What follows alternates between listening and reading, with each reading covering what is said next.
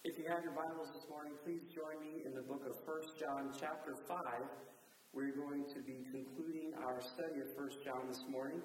And I would like to begin by reading the text that we're going to be talking about this morning. It's the last few verses found in 1 John. Before I do, however, I do want to let you know that I'm not at 100% today. I have been sick for quite some time, but nothing disgusting has happened to me since Friday, so I don't think I'm contagious or fever or anything like that. I just don't feel that well. So if you're looking forward to a hug today, no, today is not a great day to be hugging on Pastor Josh, and maybe next week will be your day. So if I seem a little less energetic or less Joshy, it is because I just honestly, I'm okay. Again, I'm all right, but there's just some days you have to put on your big boy pants, and today is one of those days. So this is what I'm doing today. So I appreciate you bearing with me a little bit today. Would you join with me as I read the last few verses found in John's epistle called 1 John? He begins for our text today in 1 John chapter 5, verse 18. We know that everyone who has been born of God does not sin, but the one who is born of God keeps him, and the evil one does not touch him. Continuing in verse 19, we know that we are of God, and the whole world is under the sway of the evil one, and we know that the Son of God has come and has given us understanding so that we may know the true one. We are in the true one, that is, in his Son, Jesus Christ. He is the true God and eternal life. Little children, guard yourselves from idols. John begins his book by reminding his readers of his close, intimate relationship with Jesus. And then chapter 2 begins with him saying, my little children, my dear ones, my lovelies, my dear hearts. And he continues that tone throughout the book, where he's talking about what it means to be a Christian in the first century church. He gives them a few warnings, and he gives them a lot of encouragement. One of the big themes in the book of 1 John is the assurance that we as Christians, or as his parishioners could have, is of their faith in Jesus Christ and how they can withstand temptations and trials and stand strong. Because we know that they were looking at the imminent passing of the last remaining apostle, that there were 12 men who were called of Jesus to follow him during his time on earth. John was the last one, and the church was going to begin a new phase of its life, the post-apostolic phase, or the phase of the church, the age of the church. And going into this time was going to be frightening for them. They didn't have the same level of authority available to them that they thought they were going to have. And what John is pouring into them is that, oh, yes, you do, because you too share with me this close, intimate, personal relationship with Jesus. And throughout the book, again, he's referring to them as my dear hearts, my little ones, my sweeties, my children. He concludes his epistle by saying there are three things that you guys know. One of the things that is kind of cool about pastors, and John is taking advantage of this, is because of his pastoral perspective, there are certain things that only he can say. There are certain subjects to which he is the best qualified to speak about. He's the one who is with them when they make their decisions of faith. He's the one who's been with them when they make their decisions for baptism. He is the one that is there presiding over their wedding. He is the one who's been there presiding over and blessing the dedication of their children into the life of the church. He's the one who is visiting them when they are ill. He's the one celebrating with them when they get promotions at work. He is the one praying for them when they're being demoted at work or they lose their jobs. He's the one praying with them and giving them counsel when their marriage is on the rocks. He's the one who is giving them wisdom and counsel when their kids are making poor choices.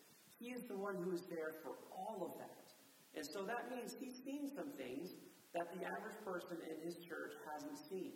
He has been before his Savior Jesus on behalf of his people in all of these situations that we would consider normal pastoral responsibilities and more. Which means he gets to say stuff that other people in the church just probably can't say, at least not with the same authority. And that's what John is saying here. I was at a funeral for a good friend of mine on Thursday. He's 54 years old, died of brain cancer after an 18-month battle. And three men stood up and said things about him that only they could say. I was a good friend with this guy. But after starting River Church and a number of other things, our lives took us down different paths, and I hadn't been with him for the past 5 or 10 years of his life. loved him to death, but was one of those friends that I was not in close contact with. These three guys were in close, intimate contact with my friend. And they were able to stand up during his funeral and give beautiful testimony and say things that only they could say. This is what's happening right here as John is concluding his epistle called 1 John. He says, my lovelies, my dear hearts, my honeys, my sweeties, my little children, my guys, there's three things that you know. There's three things that I know that are true of you, and you need to know them as well. The first thing he says that we know is that everyone who has been born of God does not sin, but the one who is born of God keeps him, and the evil one does not touch him. I would like to share with you guys one of my favorite practices. Oftentimes it's incorporated in part of my devotions when I come across a passage of Scripture that doesn't seem immediately clear to me. There's an awful lot that John packs into this first thing that we feel that he says we're supposed to know. And I read that verse and I'm like, I'm not so sure I know all that I'm supposed to know. When I read something like, we know that everyone who is born of God does not sin. But the one who is born of God keeps him, and the evil one does not touch him. There's an awful lot of theology packed into that verse. One of the things that I will do when I need to see theology lived out practically, what does this actually look like in somebody's life, is I will turn to the book of Psalms. Because one of the most adventurous lives in Scripture that we can see, one of the men who was known as a man after God's own heart, yet deeply flawed, was King David. And his songs, his poems that he set to music before the Lord, at least for me, help me understand sometimes passages of Scripture that I know are dense with theology, but I don't know what that actually looks like in a real person's life. And David illustrates it for me. Let me give you an example of this. If you want to keep your finger in 1 John chapter 5, that's fine. I do not have these verses on the screen, but I'm turning to Psalm chapter 20. Listen to what David writes here. May Yahweh answer you in a day of trouble. May the name of Jacob's God protect you. May he send you help from the sanctuary and sustain you from Zion. May he remember all your offerings and accept your burnt offering. Tune in especially here to the next few verses. May he give you what your heart desires and fulfill your whole purpose. Let us shout for joy at your victory and lift the banner in the name of our God. May Yahweh fulfill all of your requests. David is writing as the king of Israel, and during these past few verses, it's almost as if there's a choir singing around him, praying this on behalf of their king. May he give you what your heart desires and fulfill your whole purpose. Let us, those who are viewing your life, King David, shout for joy at your victory and lift the banner in the name of our God. May Yahweh fulfill all of your requests. It continues, now I know that the Lord gives victory to his anointed. He will answer him from his holy heaven with mighty victories from his right hand. And then this verse, which almost all of us have seen before. Some take pride in chariots and others in horses, but we take pride in the name of Yahweh, our God. For me, that kind of helps wrap my head a little bit around what John is writing, because what John is describing, if I were to summarize it in a word, we know that everyone has been born of God and does not sin, but the one who is born of God keeps him, and the evil one does not touch him. If I had to summarize that in one word, I would say that John is saying that we should know that we've been rescued. That we have placed our faith in Jesus Christ and that we have been rescued. Well, what does that actually look like? It looks like what David is writing about here in Psalm 20. May he give you what your heart desires and fulfill your whole purpose. Let us shout for joy at your victory and lift the banner in the name of our God. May Yahweh fulfill all of your requests. I know that the Lord gives victory to his anointed. And now when I read these Psalms, I know that David wrote them, and he's writing from his perspective, but it sounds like he's saying things about himself that just, like, wow, you have a high opinion of yourself. You are a special flavor of unicorn. And then I say, Josh, but it's in the Scripture. It's inspired. The Holy Spirit inspired this text. David is writing from a place of sincerity and truth. And so I know that the initial context is David writing about his life, and this is his actual experience, where he feels like the Lord has empowered him to have victory or to be rescued in every area of his life. But then, as we read through the Psalms and we think, and we have that thought, like, well, surely there must be more going on in the text beyond just the victory of a king that lived thousands of years ago. And the answer is yes. The Lord has inspired the text to mean other things as well. Because while sometimes I feel a little funny giving to David the credit that he seems to take for himself, I have no problem when I think of Jesus reading these words. And so one of my favorite devotional practices is to picture a young man named Jesus who has not begun his ministry yet, who has access through his local synagogue to the Psalms and the prophets. This was his Bible. Reading the text as if it's a letter from his dad, helping him understand who he was, who he is, and who he was supposed to be. And so now let's read the same words, except this time let's imagine Jesus reading these words and thinking, these words sound like they apply to someone greater than David. Because they do. May he give you what your heart desires and fulfill your whole purpose. Let us shout for joy at your victory and lift the banner in the name of our God. May Yahweh fulfill all of your requests. Now I know that the Lord gives victory to his anointed. He will answer him from his holy heaven and mighty victories from his right hand. And now we read that and we're like, oh, okay, that gives us some insight into Jesus. That gives us some insight into his ministry. That gives us some insight into his teaching. Because, I don't know about you, but I have a greater sense of peace, I have a greater sense of understanding when I read those words and think, wow, okay, they were absolutely true of David for sure. He wrote them. He's talking about his own experiences, granted. He is illustrating godly concepts here, but who fulfilled it? I mean, come on. Who is this stuff really about? And I have tremendous peace to say, well, it's about Jesus and his relationship with his Father. And that when Jesus makes requests, God is answering from heaven.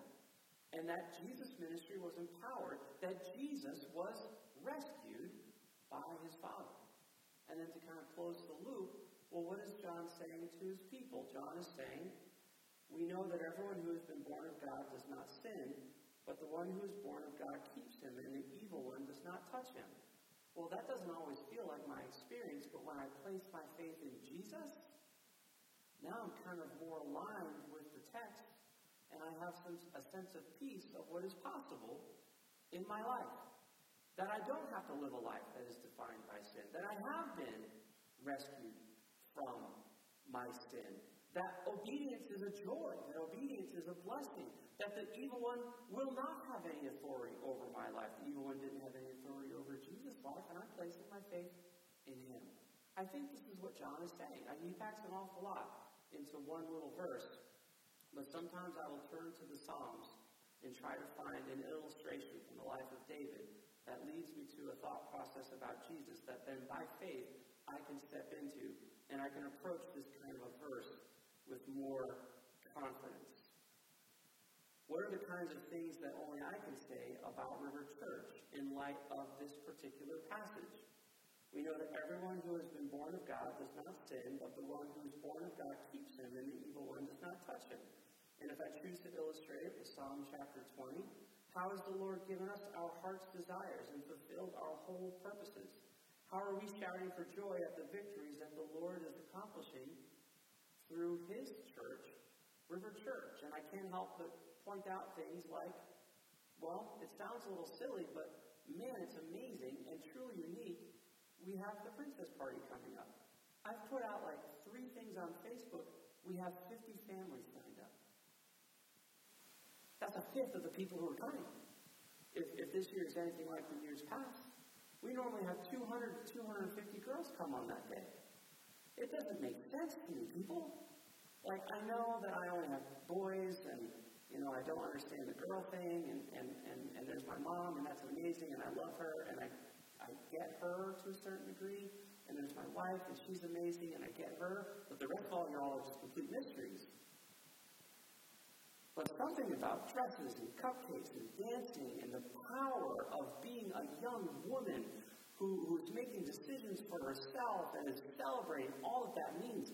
I cry almost every year at that goofy thing. There's a powerful dynamic there. The Lord is blessing that event. The Lord is moving powerfully through River Church. People, that is a victory. There is no other church in Eastern Connecticut, and I would, if I knew more about the rest of the state, I would say the state that is experiencing that kind of victory, where we open our doors that aren't even our doors, and people come and we join them in celebrating their little ones, and we link it to the gospel. Gosh, people, that is powerful. And then we do it with mud in the fall. And the same number come out. It's a different crew. Sometimes it's the same crew, but not often. Usually it's a different crew. And I see things that I can't explain. I see how the Lord has rescued us from the sin of not being engaged in our community. And He's accomplishing a victory there.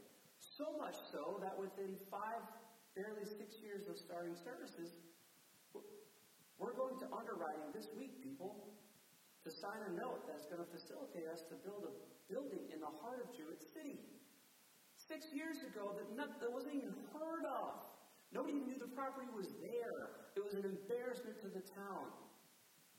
The Lord is doing great and mighty things through River Church. And I don't mean to blow our own horn, but I do want to sound a little bit like David. Like, look at what God is doing. And people are seeing. It's obvious that God is doing something here. And so we should continue to be brave, and we should continue to forsake our sin, to take joy in how we've been rescued, and be bold with the opportunities that the Lord has given us, understanding that as we have placed our faith in Jesus Christ, according to this text, we know that everyone who has been born of God does not sin. River Church, let's be away with sin. But the one who is born of God keeps him. That would be Jesus Christ, who's perfectly capable of keeping us. And the evil one definitely doesn't touch him. And he's not going to touch us either. Not without the sovereign care of our Lord. 1 John chapter 5, verse 18. The first thing that we know, the first thing that John says to his lovelies, the things that only a pastor can say to his people. He continues, we know that we are of God, and the whole world is under the sway of the evil one. Well, there is a lot of tension in that verse right there. Verse 19, we know that we are of God, and the whole world is under the sway of the evil one. What John is saying here, if I were to summarize it in a word, is that we have been reborn. We are citizens of this planet, but we are not of this planet. We know that we are of God. And that the whole world is under the sway of the evil one. So there is going to be some tension. He says, we know that we are rescued. He says, we also know that we are reborn, that we live in the reality of living on a place that has not been reborn. We have been, praise the Lord for that, but we live somewhere that has not. Well, what does this look like in the real world? And so I look at Psalm 21, the next psalm. If you have your Bibles, you can join me there and see for yourself. We find things like this written and beginning in verse 4. David is speaking of himself. Well, let me just begin with verse 1. Lord, the king finds joy in your strength. How greatly he rejoices in your victory. You have given him his heart's desire and have not denied the request of his lips. For you meet him with rich blessings. You place a crown of pure gold on his head. Listen to this. He asked you for life, and you gave it to him. Length of days forever and ever. His glory is great throughout your victory. You confer majesty and splendor on him. You give him blessings forever. You cheer him with joy in your presence. For the king relies on the Lord. Through the faithful love of the Most High, he is not shaken. And it continues. And again, you read this and you're like, David, holy cow, man. Woo! Like, wasn't it enough that you got a crown of pure gold put on your head? You have to ask for eternal life too? And you got it. And we know that the Lord made an eternal covenant with David and said there will always be one of your descendants who will rule over my people, ultimately fulfilled through Jesus. And so David is just really bold and confident in that he experienced the promise of eternal life. He was rescued from very real and dangers in his life. He celebrated that in Psalm 20. And here he is describing how he has been reborn. He asked you for life, and you gave it to him, length of days, forever and ever. You give him blessings forever. You cheer him with joy in your presence. And so, we read that, and we're like, wow, that would be amazing to feel like David. And then we think to ourselves, woo! But how much more does this apply to Jesus? And again, the text just makes a lot of sense when we view it through a lens of Jesus reading this and describing the confidence that he has of having eternal life with his Father. And then we know, following the logic train through, that by faith we can have that same confidence. Listen to where the text goes, however, in Psalm 20. Because there's a lot of tension in 1 John chapter 5, verse 19. We know that we are of God. And the psalmist David is saying, I know that I have eternal life. And we would say amen to that. And Jesus obviously did, and by faith we do through Jesus. And the whole world is under the sway of the evil one. Listen to where the text goes.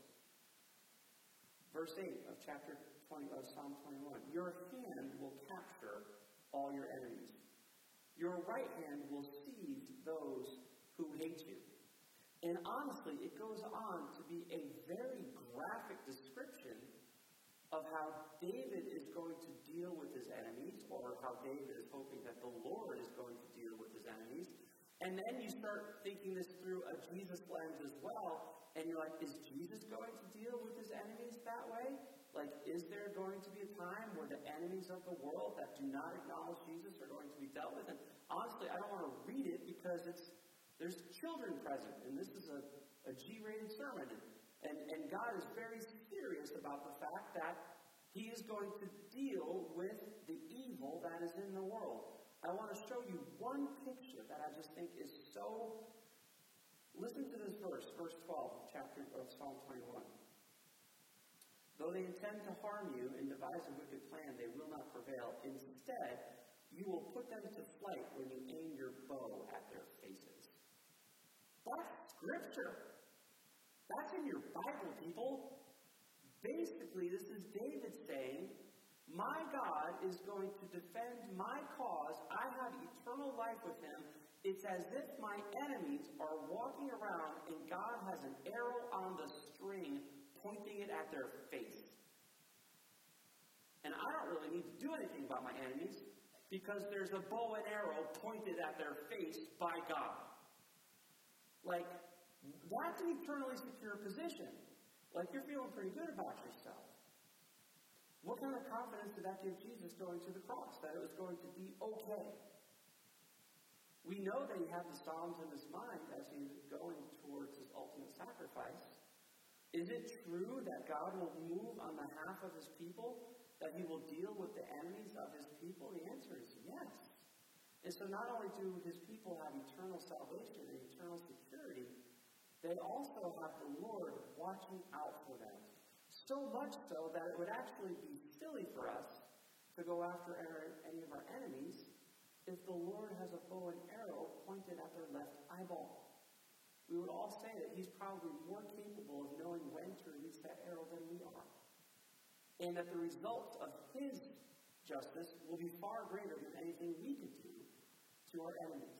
John, there's a lot of tension in this verse right here, and the best way I know how to illustrate it is to have David help us a little bit. We know that we are of God, and the whole world is under the sway of the evil one. What are we supposed to do about that? Well, we're supposed to understand that by faith we have eternal life in Jesus Christ, and that the Lord understands who our enemies are, and he has a plan for that as well. And that we can just stay focused on delighting in the Lord and praying for our enemies. It's ridiculous, the status that John is conferring onto his listeners, that I'm hopefully illustrating through Psalm 20 and Psalm 21. And then by way of conclusion, I'd like to share with you where John concludes his book and where the text goes in the book of Psalms, if we just continue following the thread. Finally, in 1 John chapter 5, and we know that the Son of God has come and has given us understanding so that we may know the true one. We are in the true one, that is, in his Son, Jesus Christ. He is the true God and eternal life. Little children, guard yourselves from idols. If I were to summarize what John is saying in these last two verses, specifically verse 20, I would say that John is emphasizing his relationship with Jesus. His people, his parishioners have been rescued. They have been reborn. They have hope of eternal life and security in that. And they have a relationship with Jesus. If you've been following along in Psalms, and this is just my devotional effort at illustrating a difficult text to interpret, to really make it practical. But do you see where Psalm 22 goes? Have you jumped ahead a little bit? I'm going to say 4 words, and you're going to be like, what? My God, my God. And you can probably fill in the blank. That's Psalm 22. Psalm 20 is this, the Lord gives you victory at every turn. He answers every single one of your requests. Psalm 21 is, and my request, by the way, is eternal life. And the answer is yes, and I'm pointing a bow and arrow at the face of your enemies. And so it sounds like, after reading Psalm 20 and 21, and it sounds like, after reading the very end of the conclusion of John's epistle, is that it's just rainbows and unicorns and lollipops for Christians. But I don't think that's what John is saying, because he says that we're rescued, he says that we're reborn, and he also says that we have a very real relationship with the Son of God, and he has come to give us understanding. There's not much to understand about unicorns and rainbows, people. There's not much to understand about. He gives you everything you've ever asked for, including eternal life. Those are pretty simple things to understand. So what is John talking about? And again, I think maybe the best illustration is found in the life of David. Psalm 22. My God, why have you forsaken me? Why are you so far from my deliverance and from my words of groaning? My God, I cry by day, but you do not answer. By night, yet I have no rest. But you are holy, enthroned on the praises of Israel. Our fathers trusted in you. They trusted in you, rescued them. They cried to you and were set free. They trusted in you and were not disgraced. Here's my best understanding of why John says we need to have a relationship with Jesus Christ so that we can understand what God is doing in our life. And that is because John is painting a picture of his listeners as being the dearly beloved ones, which they are. But I think he's also reminding them that the dearly beloved ones are asked to live a life of sacrifice. That they are asked to live a life where they leverage their highly secure, cherished position on behalf of those who don't have it yet. Because this is what we see in Psalm 20, Psalm 21, and Psalm 22. How on earth do we go from someone feeling like they have all of their prayers answered all the time, and that they are granted eternal life, and then they feel that they are forsaken by God? And we know that these are the words that Jesus shared with us on the cross. And so the answer is that, well, there must have been a time in David's life where he leveraged his authority, his security, the relationship that he had with God for somebody else, and maybe it went well, maybe it didn't, but it felt like he was abandoned. We know clearly, it's hard to even read these words from David's perspective because we know that Jesus referred to them on the cross. And so we know that Jesus, too, must have leveraged his high secure position with his Father, who was ready and willing and available to answer any of his prayers at any moment, but his requests were made on behalf of those who did not have the same privileged high status. So much so that if possible, it felt like Jesus was abandoned by his Father. Why are you so far from my deliverance and from my words of groaning? I cry day by day, but you do not answer. By night, but I have no rest. You are holy, enthroned on the praises of Israel. Our fathers trusted in you. They trusted and you rescued them. They cried to you and were set free. They trusted in you and were not disgraced. John says, and we know that the Son of God has come and has given us understanding so that we may know the true one. We are in the true one, that is, in his Son, Jesus Christ. He is the true God in eternal life. And when we hang out with Jesus, we're going to find that those of us with the secure, loving relationship with the Father are going to be asked to leverage it on behalf of those who don't. Little children, guard yourself from idols. It's John's way of saying stay away from false stuff. Stay where it's real. And sometimes you're going to need the understanding that comes from knowing that we have been rescued, we have been reborn, and we have a relationship with Jesus that carries us through difficult times, that sufferings, Jesus' sufferings specifically, were redemptive. Can't ours be as well? And so, by way of conclusion, that's really what I have for you this morning. Final thought. Empowered with our favored status, we are on mission in enemy territory with an eternal message. Because the church has been rescued, the church has been reborn, and the church has a relationship. This is going to be a year of great rejoicing for River Church for the reasons that I've already mentioned. It is also going to be a year of great sacrifice for River Church. We are literally leveraging everything so that we may have our own facility that we can share it with a community that never asked us to be here, but yet by God's favor is so glad that we are. And so this year we're going to have the opportunity. We have 100 volunteers coming the second week of June. We have another 100 volunteers coming the fourth week of June. We have about 30 more volunteers coming the second week of July. And we have lots of work going on between ribbon and bed for every back. There are going to be Sundays this summer where our attendance is doubled because that many people are coming to help us build what the Lord has paved the way for. We don't have enough chairs. I have no idea what we're going to do those days. We are going to be overwhelmed with the provision and the kindness of the Lord on our behalf, saving us hundreds of thousands of dollars. But don't think for a second that it's so that we can enjoy ourselves and not share the Lord's kindness with us, because Jesus is going to give us greater and greater understanding in how we may leverage our secure and favored status with Him for our community. Would you join me as I pray? Heavenly Father, thank you for this time that we've had in the book of 1 John. Thank you for the church that John was able to lead. Thank you for the words that he was able to share as he sought to comfort people he loved, knowing that he wasn't always going to be there with them. Father, I pray that as we have spent this time the past few months studying this book, that it would resonate in our hearts with the love that we have for you and the love that we have for each other. Father, I pray that in this year, a year of historic blessing for River Church, which is also going to be a year of historic trying for River Church, that we would remember as a year that our love grew for each other and our community. We ask these